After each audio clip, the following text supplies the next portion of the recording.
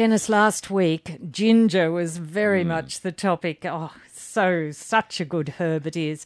But it's not the only one of its type. It belongs to a group of herbs which are pungent. That's right, Jane. It's just a member of a great team of remedies, all of which share the characteristic of being pungent to the taste. We'll talk about them this morning and look at some of their characteristics. And the way they can be good for us. Absolutely. Health Naturally with Dennis Stewart. We'll be talking about pungent herbs today, but we're going to talk to Val, first of all, from Dora Creek. Val, it's all about coming off chemo and being very tired, yes? It's a friend of mine. He's 86. And he's just come off radiation and chemo. Yes. And he's very tired, Yes. and I was just wondering if there's some supplement I can give him to Yes. try and boost him up a little bit. Well, I think there is, Val. Always, however, with a gentleman at 86 years of age, one needs to run past his medical managers anything additional to what he might be taking. That's standard recommendation, as you would know from the comments that I make. Yes. But Yeah, that's right. having said that, I could think of nothing better, in my opinion, than to go to your local pharmacist or herbalist down there and pick up the preparation that I had the privilege of bringing into Australia probably 25, 30 years ago, known as Astragalus 8. That's the name. That's the name of the formulation. It's in pharmacies and in some of the health food stores. In my opinion, there is nothing that I have worked with in the many years that I have been in practice that has demonstrated such ability to address the fatigue associated not only with chemo but also with other serious assaults on the body's immune system. The various Your immune system would be down a bit. Various viruses. And look, I would be confident that if he went on to that, he would progressively feel a lift. One can't, of course, guarantee, but the preparation has demonstrated great benefit, and as I say, it's one of the great discoveries and introductions of herbal medicine that I've made. So how would you spell that? A-U-S? Just go to your pharmacy. They will know Astra, A-S-T-R-A, Astra 8. Astra 8. Yeah, it's a formulation based on the Asian remedy Astragalus membranaceus, together with 7 similar herbs, hence its name, Astragalus 8 or Astra 8 or the Astragalus 8 formulation. But it is in pharmacies in a packaged form, and your pharmacist, I'm sure, would stock it. And let's hope he gets lots of benefit Of course, from that. Of course. Michelle has rung in from Clarence Town. Now, kidney stones are on your mind, I should say. Michelle? Yes. I was just wondering why do we get them, and if there's anything we can use to help them. You get kidney stones, do you, Michelle? It's my husband, but yeah. Okay. He's had one, and they said there's another 2 there. Okay. Look, kidney stones can be based on calcium and also uric acid. So, has he been a sufferer of gout through his life? He had a long time ago. He could get some gout, but not recently. Do you know if your husband is on medication to prevent gout attacks? No, he's not. He doesn't take anything. Well, he should have a word with his general practitioner, because if there is a uric acid background, it could be that the kidney stones are related to that, and it might be useful for him to be put on preventative medication, which has got a good reputation. Outside of that, however, probably the best preparation that he could use with a great reputation, and you can Google it and get the information on it, is a herb called Java kidney tea. What was that, sorry? Java kidney tea. Java kidney tea. It's botanically known as Orthosiphon stamineus, and it is easily the most popular herb used in Southeast Asia for addressing many aspects of kidney distress. And it's considered to be somewhat of a preventative, and also it's useful where there are calculi, if you like, in facilitating the passage of some of the smaller calculi. But overall, it would be a very, very useful remedy which can, in some of the ethnic shops, can be procured as a tea, and in some practitioner premises it could be prescribed as a liquid extract. But Java kidney tea is what I would think of. Outside of that, there are a number of other herbs that are useful. There's a herb that is known as gravel root. Just write that down, gravel root.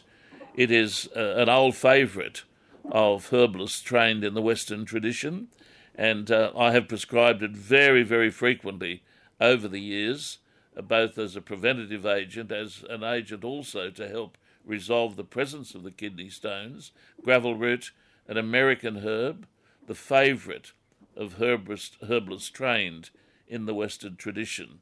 So there are two remedies which you can indeed research yourself on the net, both of which... Is cranberry good?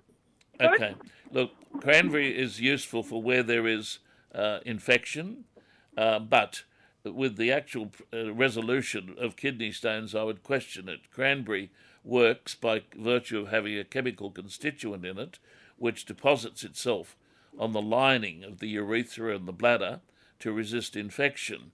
But as far as I'm aware, it's not a herb that's recommended, as far as I know, for actually alleviating kidney stones. It tends to alleviate recurrent infection. Yeah, okay then. So it's gravel root and Java kidney beans. Is that right? Java kidney tea. Tea. Almost the same, but just a little bit different. Java kidney tea. Somewhat different. 2NURFM's Health Naturally. Peter has rung in from Marks Point. Hello, Peter. And you want to talk to Dennis about diverticulosis.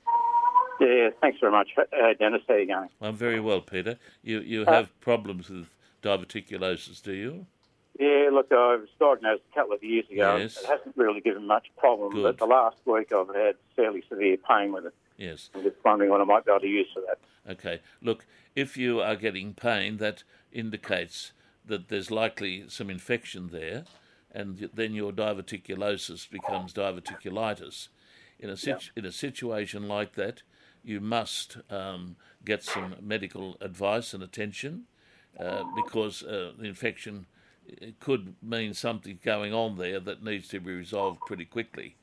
Have you seen your GP about it at all, Shane? No, look, I haven't bothered at this stage. Okay, well, look, I would suggest that because pain is usually associated with inflammation. Inflammation can be associated with infection, as you know. With diverticulosis, which many of us have, by the way, which is essentially a condition of pockets in the bowel, if we want to be rather simplistic in our language. It seems to be a problem that in the Western world is endemic to the Western world. There are various theories as to why this might be so. Two American, I think they were British doctors years ago, presented the hypothesis that it had a lot to do with the lack of fibre in the Western diet, and that led somewhat to a greater emphasis on encouraging a fibrous diet. So you're probably doing that with preparations such as Metamucil and slippery elm and things like that. If you're not, you certainly should be, because that is one of the best ways of lessening the likelihood of infection. Make sure the fibre content, and it's got to be soluble fibre, that you're taking enough of that to make sure that the acuteness of the pockets in the bowel is lessened considerably. If you're not doing that, in my opinion, you should start to do that. Take a definite supplement every day that will guarantee fibrous content of the diet to lessen the acuteness of the pockets. And I'm talking here about things now that should be looked at preventatively. As far as preventative activity is concerned here, I have recommended for very many years that one should work with two herbs that have a natural, antibiotic effect within the gut and particularly the large bowel. For instance, pearls of garlic. We talk about garlic pearls. Yeah. They are preparations readily available which contain usually the essential oil of garlic, and garlic has a useful antimicrobial effect all the way through the gastrointestinal tract, and is useful as a cheap daily supplement to work against easy infection in the large bowel. Golden seal is more a herb that is used to head off an incipient infection. It is a very powerful remedy with a very significant chemical constituent in it, which is considered to be a broad-spectrum antibiotic. Having said that, with the pain already there, you must get medical attention. The other thing is, and your doctor's probably told you this, there's a very good body of literature now that talks about using useful supplements that encourage, if you like, the healthy bacteria to thrive in your large bowel, and that can be supplements such as acidophilus, even a good quality yogurt taken regularly can help colonize the bowel with what we call good bacteria in inverted commas.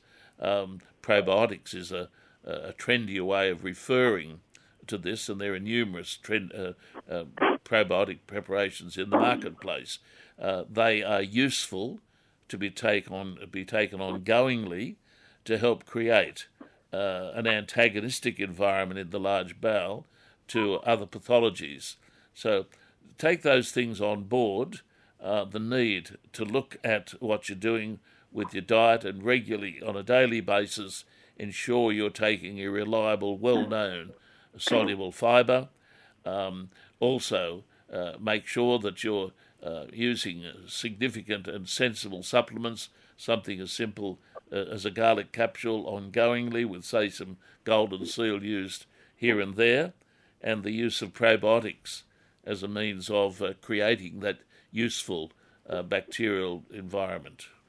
Yeah, thanks, Dennis. Look, I do have a very good diet, and I do 3 pieces of fruit a day and lots of veggies, and occasionally I do take metamucil. That's great. But I looked up Dr. Google, and it said for diverticulitis that you should have a low-fibre diet. Well, I think what I'd be saying is, certainly my experience, based on my reading, is that there are various forms of fibre, and soluble fibre is a gentle fibre, which absorbs fluid within the gut and creates healthier gut characteristics, better characteristics of the stool, easier transit time. I would support that view. I can't see, from my reading and understanding, how a low-fibre diet can achieve the benefits that I've spoken about this morning. All right. Okay, I appreciate your comments. Thank you, Shane. That's Peter, and thank you, Peter, for your comments. But we are going to Shane now. He's in Salamander Bay, and your question's about neuropathy, Shane. Certainly is. What would you like to know? Well, I've had this problem, and it seems to be getting worse and worse. I've been to the GP about it. He's suggesting some medications which are for antidepressants and some very strong pain medication. I don't particularly like taking those medications. I know the problem is a disc problem in the lower back, but there's only surgery and I don't want to go there. So I just need to know, is there any other alternative that I can use? Shane, I don't want to sound dismal, but if you have sustained that level of medical expertise, you've been offered very good medical treatment and very good medical advice and very good medical prescribing. I'm aware of the medication that you would have been prescribed, and many people would be on that and experience a bit of a downside to it. But sometimes you have to weigh up the benefits of taking it as against the disadvantages of taking it. The only thing that I would say is there might be some virtue. Let me say some virtue. And looking at some topical management, there's certainly nothing that I could recommend from our system of medicine that can resolve this problem. But topical preparations have the effect of being sometimes useful in short-circuiting the neurological factors that are associated with this pain. And if you were to, for instance, try something based on capsicum and arnica, those two herbs have a good reputation and a good literature base to justify their role in sedating neuropathic pain. And I'd suggest you Google it. For instance, neuropathic pain is sometimes seen as similar to the pain associated with, say, some of the side effects of the herpes zoster, shingles, with the neurological pain associated with that. That is managed or can be managed by using preparations based on what I have said. And even the pharmacist would stock preparations well known under various brand names that would incorporate either capsicum or arnica or both of them together. I would use that and apply it to the area where you know the pain is being generated from to see if that can actually short-circuit the generation of the pain and indirectly, therefore, give you a bit of relief. Worthwhile trying. It's over-the-counter stuff, pretty good documentation, and your pharmacist will be able to help you and guide you with it. Yeah. See, the pain being in the lower back accumulates hot, tingling feet, terrible. And obviously that gets worse at night. So I'm having difficulty at sleeping now because it's getting to that stage. Yeah. But as I said, the alternative is quite heavy medication, which as a young man, I don't particularly want to go on it. Oh, look, I understand. And that's why I'm suggesting that outside of it, try something like this, because if you can subdue the genesis of the pain, that may reflect itself in some reduction in symptoms remote from where the pain is generated from. Health Naturally today.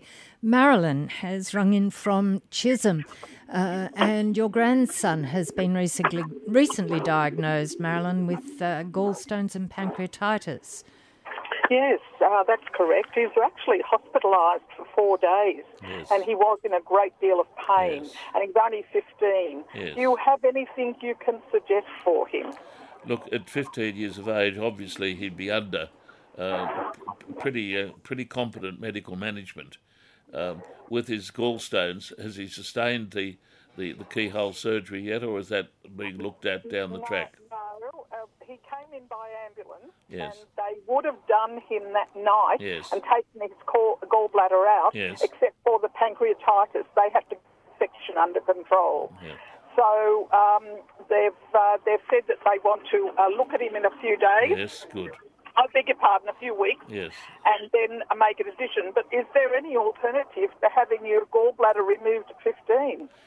If his gallbladder is as complicated as this, you must be governed by the medical opinion. The gallbladder is not a necessary part of the body. My wife has had hers removed some time ago, and as far as I'm aware, she's still alive and has not sustained any major problems. So I would have no hesitation in saying that be guided by what the medical managers are saying. The gallbladder, if it's the cause of the problem, in my opinion, needs to be taken out. That's your starting base. Okay. He also had very high levels of iron in his blood, and his mother's brother, my brother, has a history of hemochromatosis. Yes. And they're actually going to even run blood tests for him to be checked for that as well. That's understandable, and that's look, he's getting very, very good medical management. There's nothing that, in my opinion, you need to be too concerned about there. He's being being very well managed, Marilyn. And look, you know me well enough to know that I support both systems of medicine. And, yes, I do know this, and I do too. Yeah, of course you do. And if there were any alternatives, I would certainly make a recommendation. But in this case, he's in the right ballpark. He's being looked after, and there's no better place to be looked after than Newcastle. We've got great facilities. We do, yes. Well, thank you for your time, Good Dennis. on you, Marilyn. That put my mind at rest a little, Okay, thanks, Marilyn. And thanks for your call, Marilyn. Margaret is on the line now, Dennis, from Singleton, and it's all about eczema, yes? Yes, it is. Yes. Hello, Margaret. Hello, Dennis. Hello. I listen to you every week, and you're just so interesting Thank and you. good. Thank Yeah. you. You should be see me up there occasionally. I'll pop into Macca's and get some health food. Yeah. They make good burgers at that place at Singleton. They do. So you've developed some nasty eczema. You've had it before, or this is the No, first time? no, just I'm 72. Yeah, you're only a baby. I'll be in front of you. And it's just been the last 12 months, a bit Yes. over 12 months, Yes. and I've been to a dermatologist, Yes. and they did a biopsy, and it Yes. came back. He put me on steroids Yes, for quite a while, yes. and but what's happening, and just some cream, but Yeah. I'm off the steroids. I've Yeah. been off them for quite a while now, but I'm having more flare-ups, and Oh dear. it's spreading more over my body, and like the itch is just phenomenal of the night. Some nights I just, Yeah, I know. I've been there. I've been there. I know all about eczema. Believe you me. it is spreading more, and okay. Okay. Let me ask you a few questions. Are you using an antihistamine at night? No, I'm not. No, Well, I'm not, Dennis, because I was, like I said, on the prednisone. When I was on that, well, when you're on prednisone, everything's heaven. yes, I know. But you can't live on prednisone. No, I But know. look, I don't like it personally a lot. No. with my own experience of eczema, I've found that some of the episodes can be better managed as far as giving you better sleep by going to the pharmacist and getting an over-the-counter antihistamine. Yeah. That tends to quieten down the situation, at least allow you to get some sleep, which is half the battle with eczema. Yeah. The second thing is my experience with eczema, which goes back to my youth, was always helped. Now, this is my own personal experience, was always helped by using pine tar, particularly as a solution in the bath. Now, I'm not going to mention brand name, but your pharmacist, again, would know exactly what I'm talking about, a pine tar lotion or bath solution. That was a lifesaver for me as a young man when I was literally covered with eczema. It's the thing that at least for a period of time subdued the itch, the inflammation, and allowed better sleep. So I suggest you think more about that as well. Yeah. Thirdly, persevere with the use of evening primrose oil. And take about 6 grams of it per day. Right, yes. It's very inexpensive. Yeah, it doesn't matter as long as it helps. And it comes in an encapsulated form. I'm a fan of primrose oil, but again here, it's not a prednisone. It takes a little while to kick in. Yeah. Thirdly, the herbs that are recommended in the British Herbal Pharmacopoeia for eczema are 2 herbs, very safe, very well tried.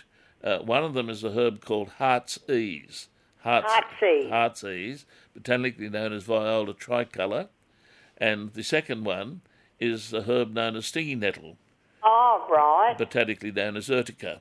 Now, if you have a pharmacist up there who has a dispensary, he could put those together in liquid form for you. If he hasn't, you'd have to come down a little bit closer to civilization and get some from down this way. But that's a start. It's a kick-off. If you start to do things for yourself, that's been my experience, you'll find you'll get a result. You will not, in my opinion, win the battle simply by accessing steroid all the time. I don't like them. But on the other hand, let me say, I'm a fan of using steroid when the condition gets to the point where it's destructive to the skin and where you're going out of the mind with it. Well, you thank God for prednisone. Yeah, I did, yeah. But you'd realise, and so would your managers, that you can't be on it indefinitely. But what I've recommended here is a starting base for you to start to show some initiative yourself, do a few things which even by doing them encourages you to look for those little bits of improvement which may in themselves help resolve it. So will that sort of help with not having so many frequent flare-ups? Yeah, that's the whole idea of it. That's Right. the whole the treatment that I've been talking about here is what's called complementary management, and that is using natural supplements based on the literature and the tradition of complementary medicine, which has always been seen not as an alternative, but as complementing the mainstream and working more at a preventative approach rather than managing the acute approach. That's because it's just, it's getting worse. And Sure. How do you spell that? It's Hearts, what was it? Heartsease. Heart, Heartsease. EASE. 2NURFM's Health Naturally. And Dennis Stewart is, we've had lots of good topics today so far coming in, Dennis. And Frank has rung in from Budgie. Frank, you want to return to the subject of diverticulosis, yes? Yeah, that's correct, yes. What would you like to ask Dennis? Well, I'd just like to go back to a point he made about the high and low fibre diets. Yes. Now, I've been told I'm a sufferer, as I said. I've had diverticulitis. I've been hospitalised with several occasions. Nearly cost me my life once.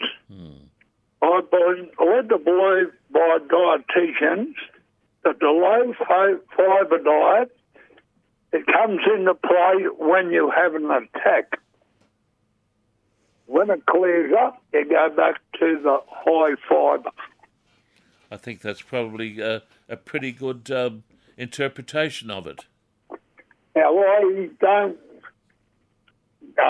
live by this all the time. I probably don't do enough to all stray by the wayside. Not the time. Don't we all? And I pay the penalty when I stray, Dennis. But we all go astray at times. I've been led to believe by dietitians that when the attack is subsided, you go back to high fibre. Well, look, I think that's reasonable. Any advice that I give here with reference to a condition like that is always looked at from the preventative perspective. You would have heard me say frequently that any acute condition or any active condition certainly needs to be managed within the domain of mainstream medicine and the advice of medical people, particularly to deal with the acuteness of the situation. But the use of a preventative high fibre diet, in my opinion, has sustained the recommendation of the past as a useful device to lessen the acute episodes, not actually to treat them. So it's good contribution you've made. I appreciate it. Thank you. Thank you very much, Frank. And we're going to Bishop's Ridge and Kathleen. And Kathleen, your question is about shingles? Correct, yes. Hello, Dennis. Hello, how are you today? I'm very well indeed, Kathleen. How can we help you? Yes, I have shingles and I can't get... We're losing you. It's flaring up and over. I'm using calamine lotion, but I don't know what else to use. Okay, could you just go over that again for us, Kathleen? You dropped out there a little bit. Oh, yeah, I'm at Bishop's Bridge and there's not much communication here. Yes.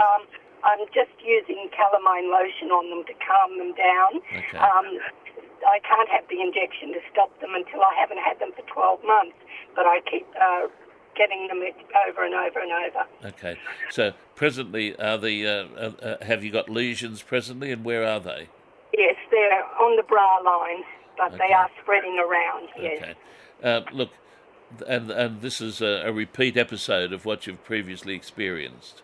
Yes, absolutely. Okay. Well, look, as you know, shingles is a viral condition, yes. And the recommendations that I would make would be to the point that you look at something that will assist your immunology in resisting the challenge to the immune system which is leading to this condition. You could, in my opinion, as a medical herbalist, the thing that might have great potential for you is to use the formula that I've spoken about today called Astragalus 8. Yes. Now, Yes. I've had a lot to do with astragalosate, particularly in addressing herpes simplex, which is the cold sore virus, if you like, a relative of herpes zoster, which you have, and Yes, it has demonstrated great benefit in breaking into the recurrence of the condition. It's not going to do much for the acute episode, but if you start using it, I would be the most surprised person, Kathleen, if you didn't see a lessening of these episodes. Astragalosate, readily available where you are in the towns around you from your pharmacist or herbalist. I would see that being very useful.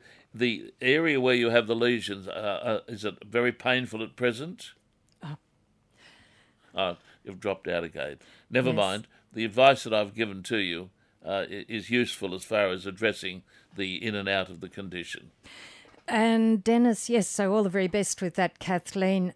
Steve has been trying to ring in from Budgewoi, and Steve, we've got you now. Now, you've got a double-barrel question, and we'll need to do it fairly quickly. That's fine. How are you, Doctor? My wife suffers from polycystic kidney disease. Okay. Now, look, with this condition, she'd be under a specialist? Yes, she is. She's on a diet change, but she's on no medication, and we find that when the cysts actually erupt and burst, she goes through a bit of pain. Yeah. Look, it's not a condition that I have had a lot to do with. I think the management that you're getting medically is the best that you're likely to achieve. The only thing that might be useful, and you'd have to discuss it with your doctor, and he may not know too much about it, is that the herb that I mentioned earlier, the herb that's very popularly used in Asia to address many kidney pathologies, the herb Java kidney tea, might be worthwhile running past your doctor. And you might say, oh, well, doctors don't know much about herbs. I'm sorry, doctors are increasingly knowledgeable with herbs, and the advent of the computer makes it very easy to look at Java kidney tea from the perspective of what it might do for this particular condition. My experience in using it has been used for treating what you might call the failing kidney, where I have seen some very, very significant stabilisation of the failing kidney as a result of using this particular herb. But outside of that, I've had not a lot of experience with it. You yourself, if you are fluent on the computer, can have a look at it. I will attempt to have a look at it myself, because it's one that I'm fascinated in, this particular herb, and I will attempt in future programs to say something about it more broadly if I can find justification for saying that its activity incorporates your particular problem. Okay, thank you. I'll as a 55-year-old, I'll try and get online and use my knowledge. And learn new skills. Yeah, new skills are always good things. Okay, thanks. I reckon. Second question. I've suffered with discoid lupus erythematosus for 20-odd years. Yes. I've been on Diprozone OV 5%, and I've been on Plaquenil, and the Plaquenil doesn't seem to be working, and the doctor now wants to up another drug. He said every time he changes, the side effect is worse with each increase in drug. I just want to know, is there a natural remedy or something I can do? It would be too simplistic of me to say, yes, have we got something for you? This is an answer for this condition. No, look, lupus is an autoimmune condition, difficult to treat. The management you're having, for better or worse, as far as I'm aware, is the best that there is. Right. Okay. So all the very best, Stephen. Thanks for your call. Look, we've just in our last minute, Dennis, you were talking about your ginger juice last week, and we've just got time for you to repeat. Look, there's been a lot of interest in this, a lot of interest in it.